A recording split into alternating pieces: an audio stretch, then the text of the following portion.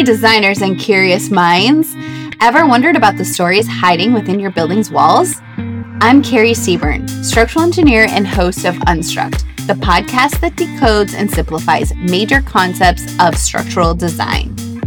Behind the math and physics, structural engineering simply predicts building behavior. Join me as we simplify the complex, making structural design accessible to everyone. Nowadays, instead of measuring it via cost, we're saying, well, what about carbon, We've got two levers now that we can, if an architect has an inefficient design, we can hit them with two levers, if you like.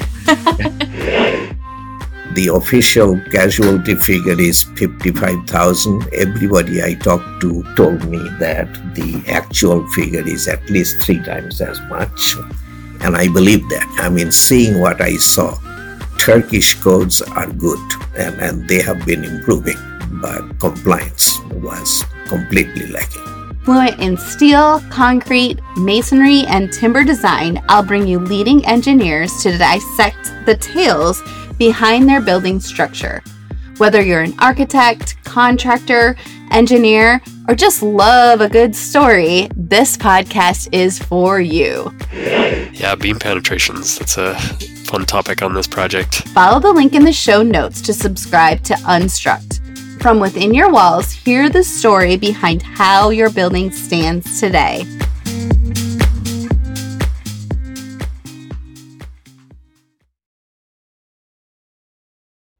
A special thank you to BQE, the makers of BQE Core, for their support this episode. BQE Core is the software that makes it easy to manage your projects and people for maximum productivity and ultimate profitability. Learn more at bqe.com. I'm flipping through my pink slips, and he says, Bo, hey, Tom, how you doing? Fine, he says. Guess what I did this weekend? I said, I don't know. What did you do this weekend? He said, I did some genealogical research. I said, oh, that's interesting. Yeah, he says, it turns out that your family used to own my family. And to that I said, how about that? And waited for the noise in my head to clear, went back to my office and just stared at my desk for a while. Welcome to Tangible Remnants. I'm Nikita Reed, and this is my show where I explore the interconnectedness of architecture, preservation, sustainability, race, and gender. I'm excited that you're here, so let's get into it.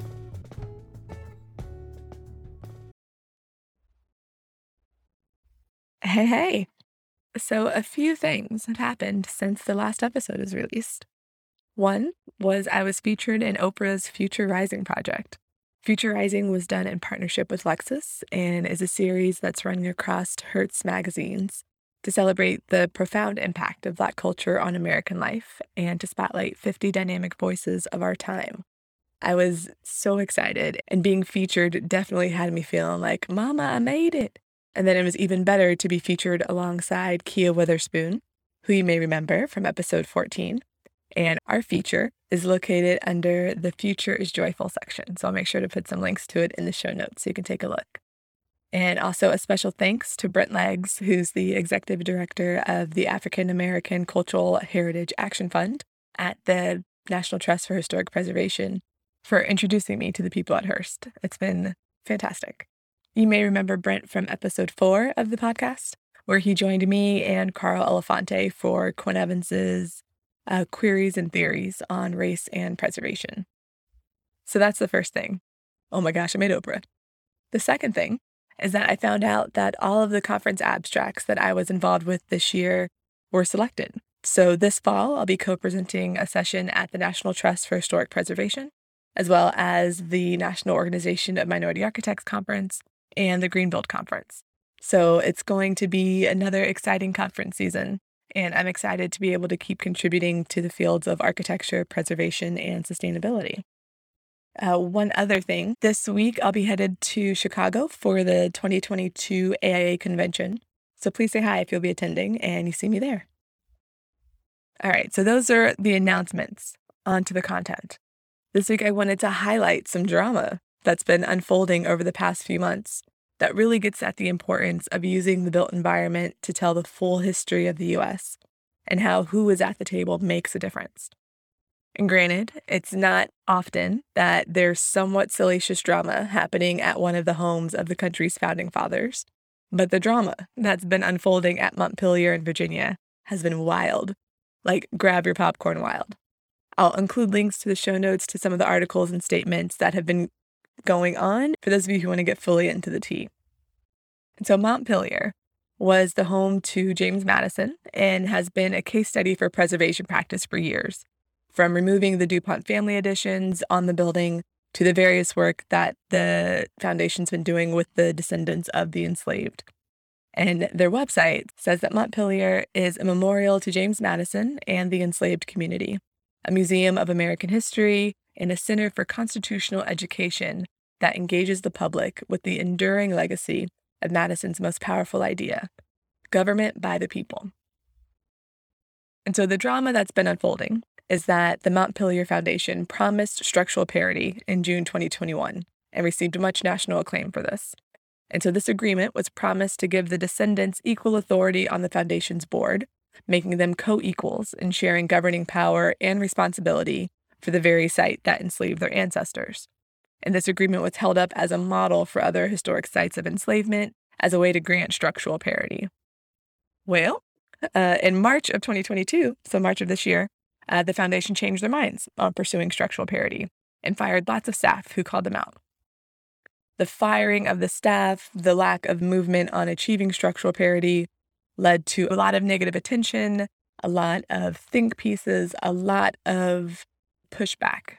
And that resulted in the Montpelier Foundation's board of directors changing course again and then choosing to make good on the structural parity promise. And in May, they voted to welcome 11 new members, which were drawn from a list of 20 esteemed nominees that were advanced by the Montpelier Descendants Committee. The vote of the foundation finally brought parity in the governance of President James Madison's estate so that the descendants of the hundreds of persons enslaved by the father of the Constitution and on those nearby plantations will now share power on Montpelier's board. And so the whole situation has been contentious, and I'm sure there are lots of details that the public won't know about because of just the nature of board work. But it will be interesting to see how it all plays out. But the fact that the Montpelier Foundation actually now does have real parity with the descendants of the estate is something that both gives me hope for the future and also infuriates me that the Descendants Committee had to get national attention on this issue for the foundation to take corrective action. And it just reminds me that a lot of the resistance to equity is about power. And the saying goes, when all you've known is privilege, equality feels like oppression. And so it's been fascinating to see the various articles, think pieces, call outs, and call ins on social media and the conversation that's been happening around the actions and consequences of people in power. And so power, searches for truth, and potential progress have been playing out in real time over the past couple months, particularly at this site. And it's been really interesting to see. As a preservationist, it's been interesting to see because for so long there's been an erasure of the existence or even contributions of African Americans to various historic sites. And over the years, Montpelier and many other plantations have gotten better at talking about enslaved people and the horrors of slavery at the site, even though there's still been plenty of pushback from people who don't want to hear that story. But telling the truth about the contradiction of how the founding fathers were demanding liberty while owning slaves, it just is what is. And so seeing this play out and seeing that structural parity was on the table, then off the table, then back on again, it was a bit of an emotional roller coaster there. So I'm glad that the foundation has gotten to the point where now there is structural parity. Hopefully it remains and they're able to continue making progress at that site, telling the complicated history that is the United States. History is just often so much messier than we think. And I think the more that we stop romanticizing historical figures and we can start having more real conversations about actions and consequences, then the faster we can acknowledge what is and just make positive change faster. So, all that said, in keeping in the vein of Virginia founding fathers, this week I wanted to spotlight Monoken in Warsaw, Virginia. And Monoken was the home of Francis Lightfoot Lee. He was one of the Virginia signers of the Declaration of Independence. And he lived there with his wife, Rebecca, and the various people that they enslaved. The property was a gift from the Taylor family to the newlyweds. It's a National Historic Landmark, and like our country, it's built on the contradictions of slavery. It's reportedly one of the best documented 18th century houses in the United States. It was heavily documented by the WPA, so there's plenty of historic American building survey drawings of the interior and the exterior of the building. It's really spectacular. Oh, and a side note, for those of you in the DC area who are familiar with the Octagon House on New York Avenue, the historic building that's in front of the AIA National Headquarters, the original owner of the Octagon House was Rebecca Taylor's brother. And so the Octagon House and Menokin share many architectural similarities. And I should mention that Menokin is currently a ruin, so only about 1/4 of the structure is left standing. And there's a new project that's happening down there called the Glass House, where the intent is to reconstruct the missing volume of the house in glass. So Rebecca and Francis didn't have any kids, but the property stayed in the Taylor family for a number of years. So this week's episode features a conversation from the summer of 2020 between me and Bo Taylor. We were both invited down to Menokin by the Menokin Foundation and interviewed by Michael Beller as part of the Foundation's In the Glass with Menokin series. And the series sought to bring together individuals for thought-provoking conversations about their lived experiences and shared connections to Menokin's past, present, and future. And I had worked on Menokin at my previous company, Encore Sustainable Design, where I worked on the Historic Structures Report. And at the time of the conversation, Bo Taylor was the current Menokin board president.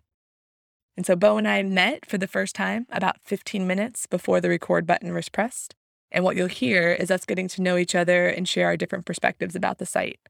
Me coming from the perspective of someone whose family could have been enslaved on the site, and him coming from the perspective of someone whose family did the enslaving. I've edited the combo for clarity and removed some of the random tangents that Bo and I went on as we got to know each other. Since we knew that this was going to be turned into audio content, Bo and I tried to incorporate the questions Michael asked us into our answers. So unfortunately, you won't actually hear Michael's voice during the interview. Menokin is definitely an interesting site to visit. It's in the northern neck of Virginia, which is about 2 hours south of DC, and it's definitely worth a visit. I'll be sure to put links in the show notes so you can dig into more of the story wherever you want to jump in. And if you're curious what Menokin looks like, head on over to the Tangible Remnants Instagram page so you can see photos of this building and all of the various other buildings that have been spotlighted on the podcast. Well, that's all the context you'll need for this week's episode, and I hope you enjoy this 2020 conversation between me and Bo Taylor. So what brought me to Menokin was a job opportunity. My former business partner, Ward Bucher, was already working on the project when we started our former company. And so we were hired to do the historic structures report of the whole site. The foundation's been working on the project since the mid-90s. And there were a number of architecture and preservation firms that did reports and studies and a lot of great work on the property. But they were disparate reports that were basically in a binder on the shelf that weren't talking to each other. And there wasn't a working plan or a full historic structures report for it.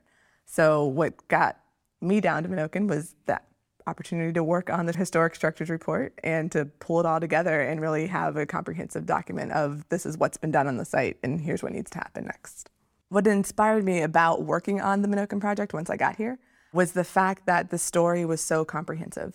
I was really grateful to the foundation that they were already telling the story of the enslaved along with the story of Francis Lightfoot Lee and all the ecology and all the other stuff that really is here on this site. There's so many layers of history and so many different vantage points that are already being told here. I was really grateful that the foundation was telling that story so I didn't have to be the lone Black preservationist coming down here saying, hey, wait a minute, it was a plantation. We needed to tell that story as well. And so the fact that this house exists as a way to tell the story about the past as well as instruct the future of different preservation techniques, different architecture techniques, and different ways to interpret a site, I found it much more intriguing to be down here. What brought you to Menokin?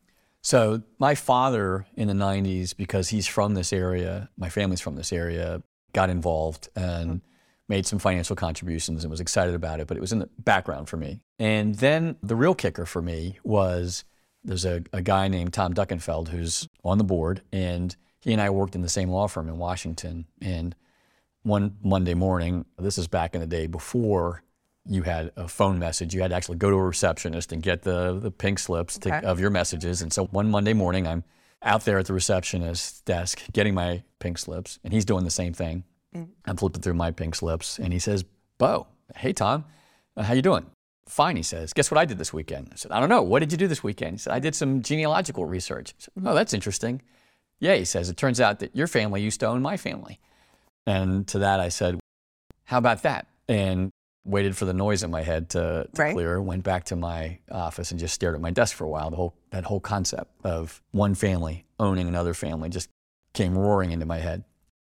Years later, Tom's on the board at this point of Menoken and asks if I would consider getting involved. And I absolutely had to. And I'm really grateful to him that he reached out to me. It's been an incredibly enriching experience, and it's a privilege to participate in just exactly some of the things you were talking about, telling the full story. Right. This place is such an analogy for our country. The building itself, classic Georgian architecture, and yet there are parts of it that are flawed, that weren't put together so well. Right. And we're struggling with how to address those flaws in the way things got started, knit them back together in a way that's stronger and holds everything together and provides a solid foundation for the wonderful stuff that's going to come on top. And that's what's going on right now here. And that is, to me, such an analogy for our country. Yeah, absolutely. So what was the conversation like with other family members after you had that conversation with Tom about, oh yeah, so our family used to own his family? What was that like? That's a great question. It went nowhere. My family's really interesting. There are lots of people who gravitate toward this history about it being a prominent Virginia family. They'll take the upside, wealthy at one point, right before the Civil War especially, prosperous, but they don't want to engage around how that happened. Gotcha. I've had conversations where the split is just incredible. We're claiming the good, we're ignoring the bad. My parents and my sister had a different perspective, but as the family as a whole, that's been my experience. That is just odd, that split.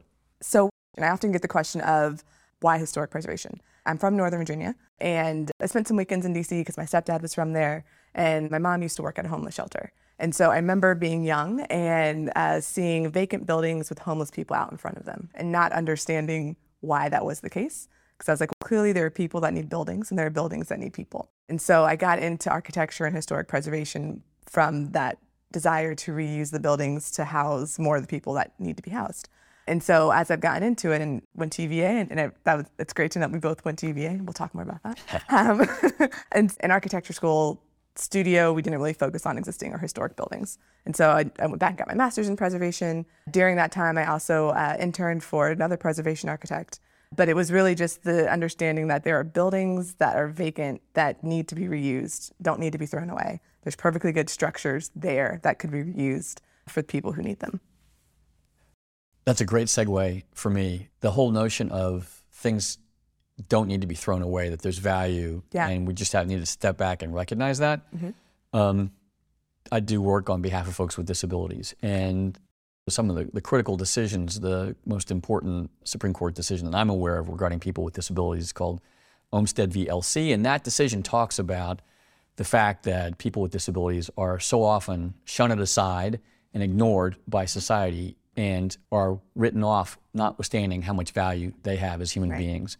And once I had the opportunity, because of just travel, being able to spend some time with a friend who was working in a community for folks with disabilities, it blew me away. Just totally opened my mind to the notion that folks have so much incredible potential. And so my work right now involves pulling down barriers so people can live to their full potential and be fully integrated in society, total society. That's awesome. And from a design standpoint, the stories that I've heard of people in wheelchairs in the 70s that used to go around with sledgehammers, breaking down corners to get crosswalks, because before there were actually crosswalks that had handicap ramps to get down, a person in a wheelchair had to have another person physically help them get down the curb. And so the idea of adding a ramp on a curb so someone could actually have the autonomy to travel the city like anyone else, it's fantastic. And so I love the design implications of how people with disabilities navigate the physical space. So that's great that you're working on that. Yeah, wow. It's a metaphor. It's a physical metaphor for bringing people together. Yeah. People who otherwise are shunned off and ignored get a chance to be together, and everybody benefits from that. This notion of we're just going to do this because it's the right thing to do, but rather it's a total win-win. Everybody benefits from having the opportunity to engage with somebody who's different than they are. Exactly. There's this really great book called Mismatch, where it's talking about the fact that people with different disabilities, it's actually a mismatch between their physical being and the environment that was designed for them. So how do we actually pay attention to that? Because a ramp is great for someone in a wheelchair, but also a mother with a stroller, also someone who's on crutches. And if we design for the extremes, then we actually end up helping everyone. So all of that. Yeah. So for me, historic preservation and sustainability are two sides of the same coin.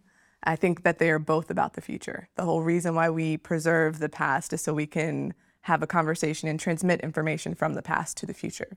And the whole reason why we're even trying to be more environmentally conscious and focus on net zero energy, lowering our carbon emissions, is so that future generations are able to have the opportunity to live the life they want to live without being encumbered with the environmental, I guess, garbage that we were sending forward. And so it's the idea that we don't inherit the earth from our parents, but we borrow it from our children. And so for me, preservation and being able to tell the stories of a place and why it's important is something that excites me. And also it's something that I think will help future generations have a better understanding of the context that they're currently in.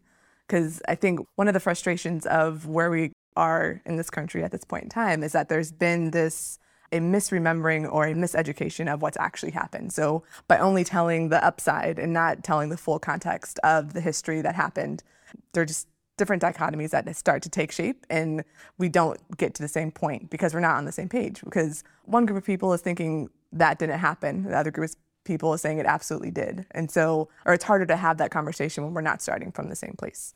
And so being able to both preserve the physical stuff, the environmental impacts, and not throw away the bricks and not send the building to the landfill, that has power and sustainability. But so does telling the story of the people that were here and the lives that happened and changed. And even the fact that Francis Lightfoot Lee lived in this house and went to Philadelphia, went to Baltimore, signed the Declaration of Independence. That just blows my mind.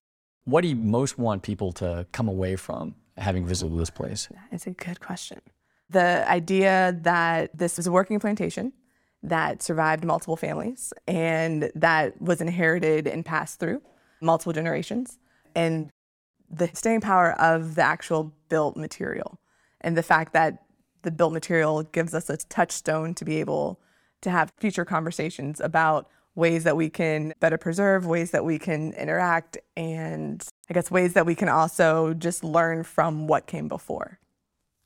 Yeah, that word touchstone to me resonates because what I want out of Menoken is for people to come here and make a personal connection with it. Yeah. That the past collapses into the present and that they can experience in some way inside them that what happened here long ago really wasn't that long ago, and that they have a tie to it from whatever perspective they come to it. And that tie informs them as they leave here, that they're broadened, not necessarily intellectually, but maybe in some other way from the experience. The way I would say I've experienced that is the immediacy of it. When you see fingerprints in the brick, when you see the horsehair in the plaster, or a beam that's still in place, or the lathing with the nails that are in there, and you can just touch all that stuff, and you're touching a spot that somebody 200 plus years ago touched, drove that nail in. The horse lived 200 years ago, or the enslaved person, or the indentured person who made that brick, and you could put your fingers right in there where they had their fingers. It collapses time for me. And it makes me curious about who that person was and what their life was like. And it also reinforces that one of your themes is that things are always changing, and to develop an appreciation for this person lived and walked here and clearly left their mark. They're gone. I'm looking at this. I may or may not make a mark, but one day I'll be gone. We're all of a piece. I'm of a piece with those people. And to me, I really like that, actually. I like the connection. Now let's take a quick break to share more about our sponsors. Systems and standard operating procedures. You already know that's how to build a profitable business and how to find the freedom you want. You need systems and procedures. But you struggle with choosing which systems you need most and how to implement those systems quickly, so you can get back to doing what you love most. The Designing Your Business Masterclass series was created by acclaimed architect and business consultant Douglas Teager, FAIA, to help fellow architects and engineers run their firms more profitably while maintaining a healthy work-life balance. Douglas grew from solo practitioner to become managing partner of his 30-plus person firm, and then later sold his firm so he can do what he does today, helping architects be more successful at Tiger Consulting.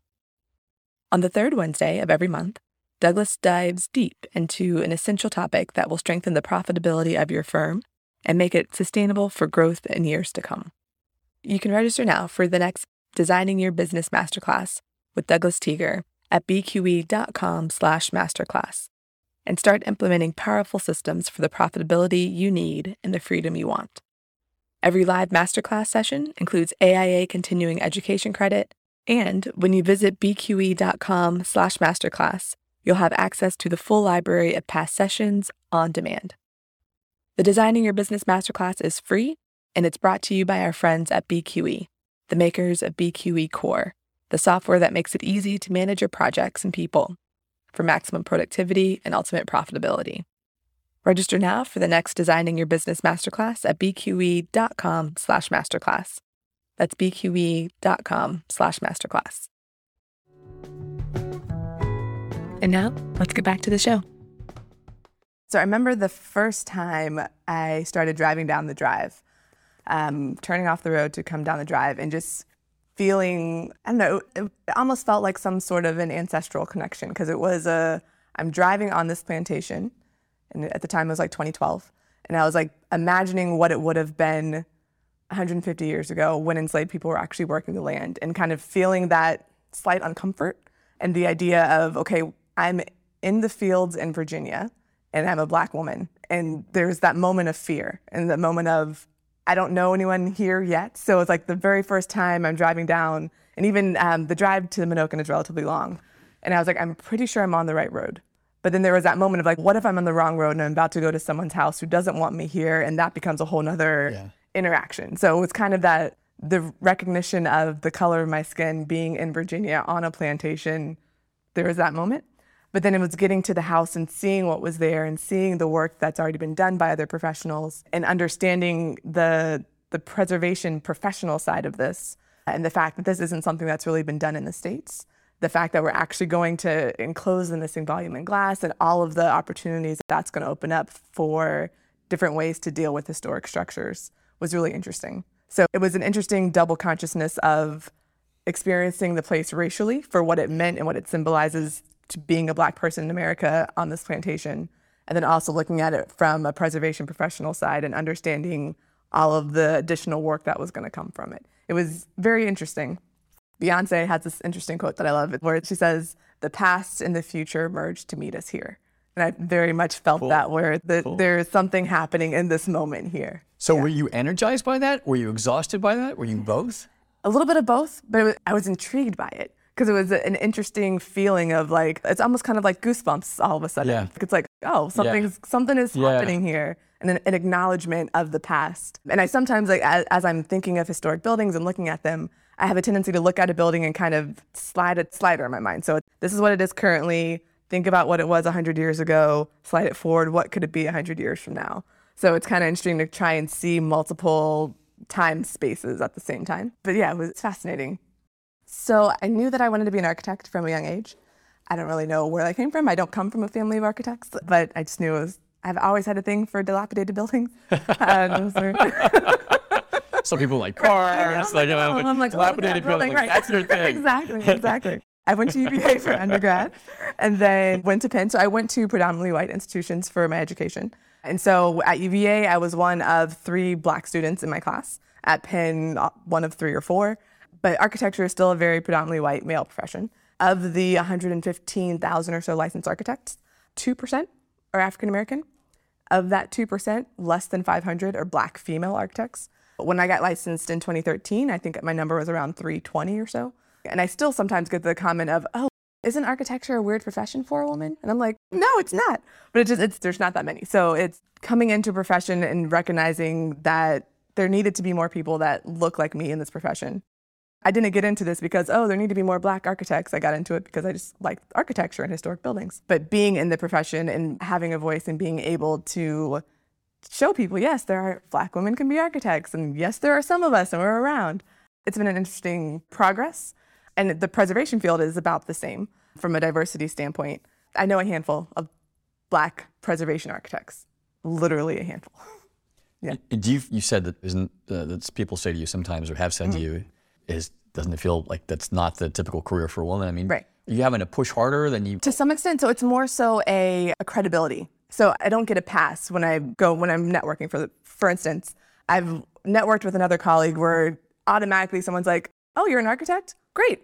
They start talking business. I tell them I am an architect. Like, where'd you go to school? Well, how long have you been practicing? Are you licensed? Like, it's more of the credential checking and the verification of, you can't call yourself an architect if you're not licensed.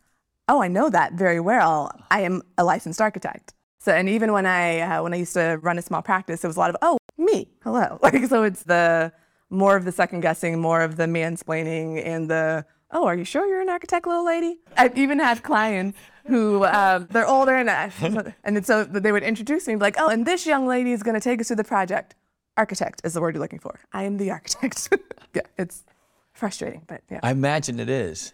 Mm-hmm. The value of Menoken to me isn't just that it has this ruin and a really cool architectural design, but the value of Menoken is that its mission is to tell the story of everybody who's touched it. Mm-hmm. Francis Lightfoot Lee, founder of the Declaration of Independence, but also the enslaved, also indentured, folks who are indentured, Indians who've worked here. Mm-hmm. And the reason that's important is because Menoken isn't about this signer, although that's a big part of it. The Menoken's about us. Mm-hmm. And Menoken's a place for us to discover ourselves and our own link to the past, and to help that inform us as we look into the future. And so I think a critical piece of Menoken's mission is to really facilitate people making a connection with themselves and with their own history as it kind of involves what's been happening here. Yeah, and I think Menoken's also done a great job from a preservation professional standpoint. There have been a number of different firms that have worked on it. And actually the firm that I'm at now, Quinn Evans, worked on Menoken back in the 90s. And they're one of the firms that got the shed over the ruin. And so even just the different pieces of preservation planning and project planning. All right, we got to cover the ruin to keep the water out. How do we do that? Okay, we got to document the stones, move those over. How do we do that? So just the puzzle piece of putting the building back together and the different brain power that's gone into that has been fascinating. And so I love the personal connection and then also professional connection, and how do we keep teaching and training and reminding next professionals, hey, this is what we did already. Yeah. Your research when you first came here to do a comprehensive report of all the different studies that have been done is a reflection of that. I mean, there's actually a history of marking the history. Right. And one of the things that's interesting about Menoken is we think about it as stopping as the time that Francis Lightfoot Lee left it. And there is this tremendous history since then. And lots of people have cared about this place and have given parts of their lives and given money to it at different stages to help move it along. Like along the lines of what you're talking about, creating an environment, creating this place where a conversation can happen that allows us to discover ourselves. And so there's a history within the history, so to speak, of making that all happen, which itself is pretty cool. Yeah, exactly. So when I first got to the project working on the historic structures report, documenting, okay, what parts of the building are where in the state? So it's like, all right, the dining room is in Richmond, and parts of the exterior stone are at the visitor center. And all right, this corner of the house is still on the site. Like, where are the different pieces that need to go back into the building? Yeah, so it's good. So the glass house, to me, will be a fulcrum, but Menoken is a lot more than the glass house. Right. You know that as wonderful a building as that is it's not going to be a place where you can do extensive lectures or have meetings or educational programming. The glass house is this phenomenal fulcrum. It's a starting point, but what needs to happen, in my view, after the glass house is there and fully completed is I would love to see archaeology get underway to unearth what remains of the dwellings of the enslaved people. Right now we have the remembrance structure. I would love to see Menoken actually resurrect what we can of the original dwellings of people who were enslaved. And I think we've got these 500 acres, we've got this a focus on the environment needs to be part of this too. And I would love for us to have a meeting place where folks can come in and engage around the environment, engage around Virginia's history, America's history, engage around important social issues. Find this place as a kind of a way to step out of the hubbub of major cities and take a step back and reflect and have their minds broadened and in some respects, have their spirits broadened by spending time here. I have a discrete vision about work for unearthing ruins of the folks who were enslaved here, preserving what we can of that, and telling that story as deeply as we can. I want to see the environment really made accessible, and I would love to see Menoken serve as a real meeting place for folks to come in for study. Yeah. I'm excited for the Glass House, but you're right. It's not going to be a place where you can have sustained lectures. It's going to be much more of a come look at the fabric from over 200 years ago. So the woodwork, and once that goes back in, that's going to be really cool. Yeah. The woodwork, and then even just the masonry preservation that went into it. And there's a lot of technical work that was done on the building. So I'm excited for the building itself to be a teaching tool. But then in terms of the whole rest of the site, there is so much other stuff here. In addition to the fields and I know there's stuff that happens on the water and the birders and I love the fact that it is such a true ecosystem that's happening here. And there's so many different facets for people to come and connect with. And so it's not just the architecture. It's not just the fields. You have different touch points to get into it. I think it's going to be a really great story and really interactive for lots of different people. I hope so. Yeah. So if I were to be magically transported to the point where I could have a conversation with an ancestor of mine who was here, say 200 plus years ago, of course I'd be interested in what their take is on breaking from England and rebelling. And I'd be interested in some of the cultural things they were dealing with. But I'd be really curious about who they were as people, what made them happy, what was a source of joy for them, what their struggles were, what pains and what the source of those pains were. If it were an ancestor of mine, I'd want to make that kind of an intimate connection with them. Yeah. And it's funny because the joy was the question that I had as well. So like, what brings you joy? What keeps you going? Knowing just how hard that life was. What was still the joy that you found in the day-to-day and being in this place? And then, because that would be fascinating for me, because it's the knowing that it's the conversation. We don't have the power to, the rules of time travel. You can't change things. Altering one little thing changes the future, all that. So it's just the knowing about them personally and what brought them joy. I love the fact that what got you here was even the conversation of ownership or familial ownership. I thought that was fascinating, and the fact that you're so candid about it. I love that it's the acknowledgement, because I think not acknowledging it doesn't get us anywhere. And so I think the fact that you're like, oh, well, all right, that's something. Okay. like I think that excites me that you're open to having that conversation. I'm intrigued by all of the work that you're doing, even from like the disability standpoint and removing the barriers and really helping people understand that people are people. I would hope that we would keep talking and keep in touch. Yeah, that would be great. Yeah, that's it. My hope for you, based on your clear passion around preservation architecture, this kind of embedded thread, which got there, however got there. Right. You are a path breaker, clearly. And my hope for you would be that you would be comfortable in that role only so long as it gave you energy as opposed to took energy away from you. Ooh, I like that. Yeah. Yeah. I like that a lot. Thank you. So you went through this history, these different segments of the preservation efforts at Menoken. Yeah. To kind of unify that stuff. Did you discover any themes that you hadn't anticipated, or was it just this mishmash of things that didn't really line up? So I think the theme of this place being cared for.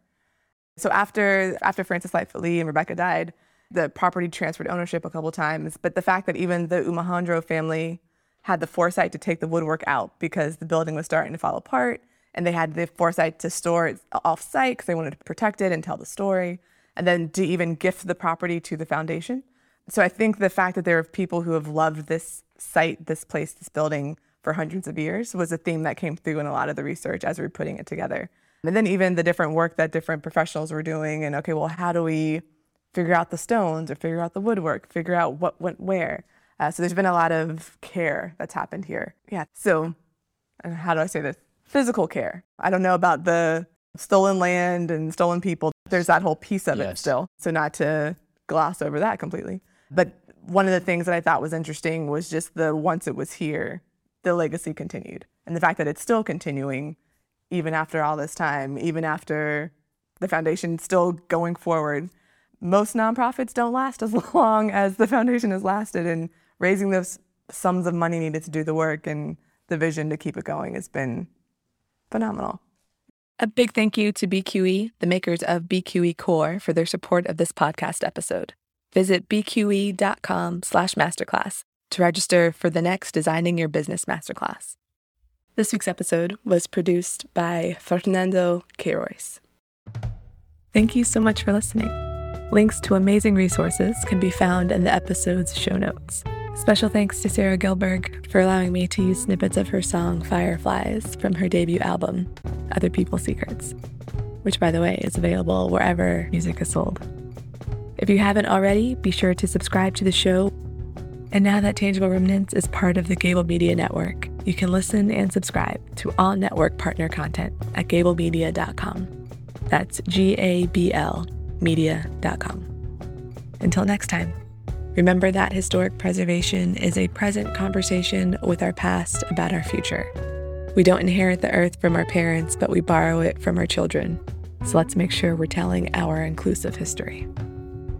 I saw the first fireflies of summer, and right then I thought of you. Oh, I could see us catching them and setting them free. Honey, that's what you do. That's what you do to me.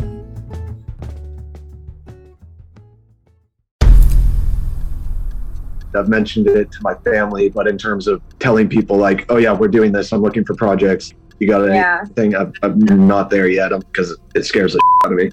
Dreaming of launching your own architecture firm? Well, buckle up for a wild ride with Emerging, the podcast that shares what it's really like to start an architecture firm. Where do we begin? We don't even know what type of business to formalize as. Is it an LLC? Is it an LLP? Like, how are taxes? I mean, the list is astronomical. Season 1 featured founders Jeffrey, Lexi, and Chris, owners of Level Studio Architecture, are your fearless guides on this unfiltered journey from napkin sketches to a thriving studio. One evening, stumbled into one last dive, we sat at the bar and pondered our postgraduate futures. Amidst the conversation, a napkin became the canvas for our aspirations, sketching plans and milestones, sealing our heartfelt commitment and shared dreams. In drawing down dreams on a napkin collectively, that then, you know, in your head, you've rooted like, oh, I'm connected to these people, like long term. The process of starting an architecture practice brims with excitement and challenges, demanding meticulous planning, flawless execution, and unyielding resilience. I kind of hate the term because it's so overly used, but I think everybody knows imposter syndrome. And I think it's so real to this day. I don't know if it's with everybody, but with me, I'm always questioning like, us? Can we do this? Are we ready to do this? Are we prepared? Can we do it? Did we just decide a name? We did it, guys. Oh my One that God. came out of nowhere. Woo! It came out of nowhere. I liked it. I saw it. Ready to turn your aspirations into reality? Follow the link in the show notes to subscribe to Emerging and chart your own path to architectural success.